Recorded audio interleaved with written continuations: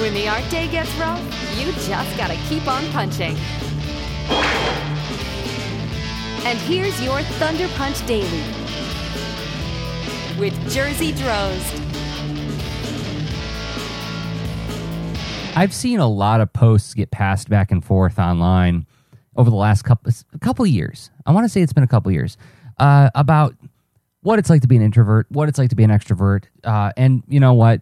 Regardless of the quality of the posts, it's awesome when people try to understand and empathize with one another, right? But that's not what this episode of Thunder Punch Daily is about. What it's about, what I'm hoping to tackle today, and very briefly and very loosely, is what unites those two people, at least in the creative arts.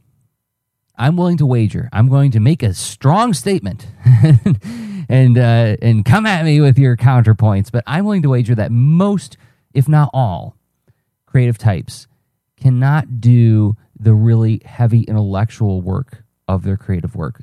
For instance, writing. They can't do it in an environment where they're being constantly distracted or where they're expected to be engaged in other activities. Like, for instance, if I'm inking a comic, I can carry on a conversation with somebody while I'm inking. And maybe I'll be a little bit distracted, but I can attend to both activities at the same time. Can't do that when I'm thumbnailing.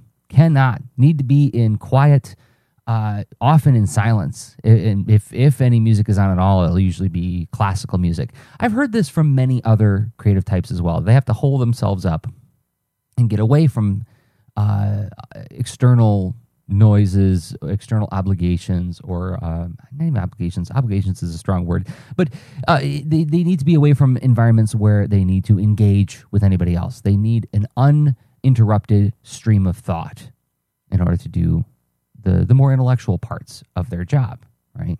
So in that way, we all of us, regardless if we're an introvert or an extrovert or whatever kind of designation you want to come up with, we all need to disengage, unplug, essentially recharge. And I know I've talked about this recently, about how one of my recharging strategies, besides going for walks are, I mean, as much as I love doing them, and I wish I could do more because, I mean, today's art sound off prompt was fitness after all. And I thought about talking about that a little bit, about things I've been trying to do to counteract the past 20 years of neglect of leading a sedentary lifestyle of like, hey, I'm a cartoonist. I don't get to work out. Yeah, you do.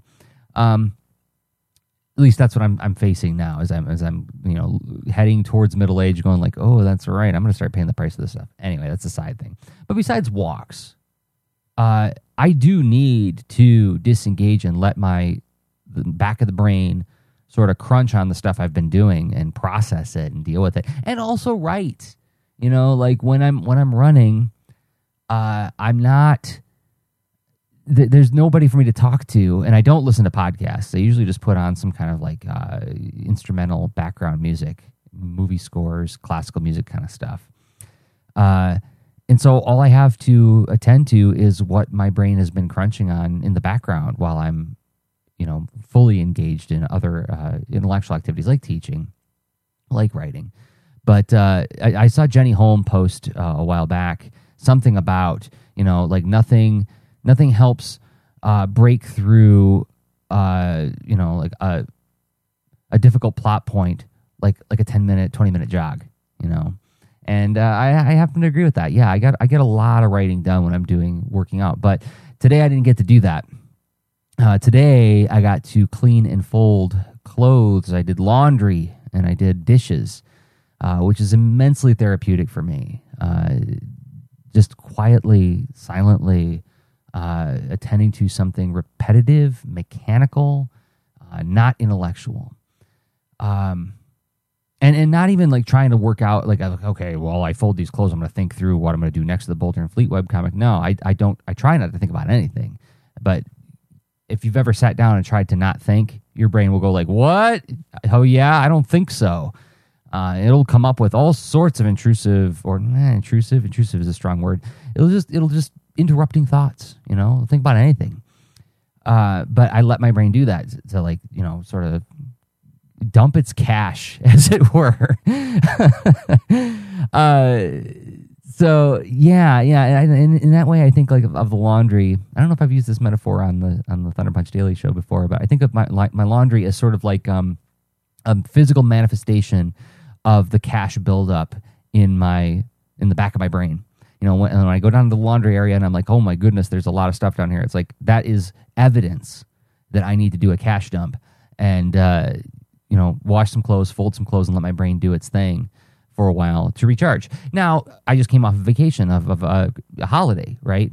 But the thing about holidays it's usually a time of getting together with people, and that is a different kind of cognitive activity. It is relaxing, and it is wonderful to catch up with people that you love, but it's not the same as fully disengaging from interacting with anybody and just letting your mind do what it needs to do in order to process everything that's been happening. So, I don't make any excuses amongst people about this. It's something that I feel a need to do, and I'm betting that most creative people needed to do it as well.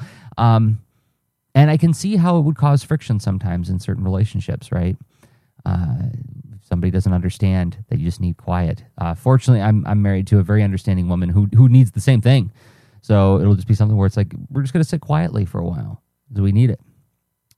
But I've also had friendships and relationships in the past where they're like, really? You're gonna stay up all night just quietly drawing? I thought we were pals. Like, yeah, but I need this too. So I don't know if you've ever run into that. If you've run into that, I'd love to hear your story about like how you've managed the narrative of needing to disengage and experience silence. And how you've constructed that narrative to get other people to understand it. Because the other thing that I don't like is when we mystify it into some kind of magical thing, when really what it is it's just psychology, So who am I? Jersey Droz, cartoonist and teaching artist. Jersey on Twitter, boulderandfleet.com.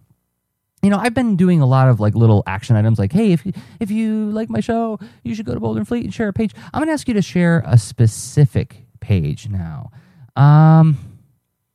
Let's see. I'm going to go to boulderandfleet.com and I'm going to just go back to, let's see, we're on page 53 at the time of this recording. And a page that I'm really happy with might be back a few.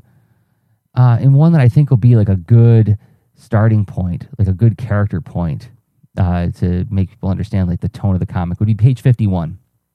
So if you like this Thunder Punch Daily thing, or if you like the work that I do and you want to, give me a tip in a free sort of way, well, free, not free, your time is valuable. So if you want to pay me a little bit with your time, this will take about like maybe 3 or 4 minutes, maybe 2. Go to boulderandfleet.com, hit the back button a few times so you get to page 53, and you'll know it when you see it because it's got Agnes and Roxanne on the bottom of the page, and it's when Sapphire has just been trapped between 2 mine carts. Boulder is dusting his hands off, saying, there, that ought to keep you out of trouble while Fleet and I round up your cohorts. And then Sapphire yells to Roxanne and Agnes to say, like, hey, I need help. And then Agnes looks somewhat embarrassed up at Roxanne and says, oh, that's right, we're supposed to help her. But they got distracted by eating. I like it because it's an eating moment. I talked about that recently, but also it's just character humor, and I love that stuff. So I think that'll be a good way to give a good introduction for people to see what the comic is really all about, and it's about character humor and funny animals and monsters. So there, long way of saying 2 minutes worth of your time to tip me for doing this thing, or not. You're busy. So thanks just for reading the comic. That's pretty great. All right. So just, I guess there's nothing else. Oh, Art Sound Off. This is part of the Art Sound Off Challenge. ArtSoundOff.com, where every day for the month of November 2015, I and a bunch of other visual storytellers are checking in with a journal, an essay, a reflection in audio about being a visual storyteller and what that life is like. And then we're sharing it online with the Art Sound Off hashtag. You can listen to them all by going to twitter.com/ArtSoundOff. That account is retweeting all of the entries as they happen. And you can find out more about the event itself at artsoundoff.com. That's where all of the audio essays will be archived when this event is over. Not much longer. Only like a few more days left. So this is the part where I say, I'll be back tomorrow with another Thunder Punch Daily. Until then, remember everybody. It sure is nice to spend a day in the woods. Nature offers us much to enjoy. Unfortunately, some people do things which hurt the plant and animal life in the forest, like Danavis in today's story. By taking the mother rose egg, he upset the natural order of things. So the next time you're in a beautiful outdoor setting, enjoy yourself, but be sure to leave things just as you found them. That way the next person can enjoy them too.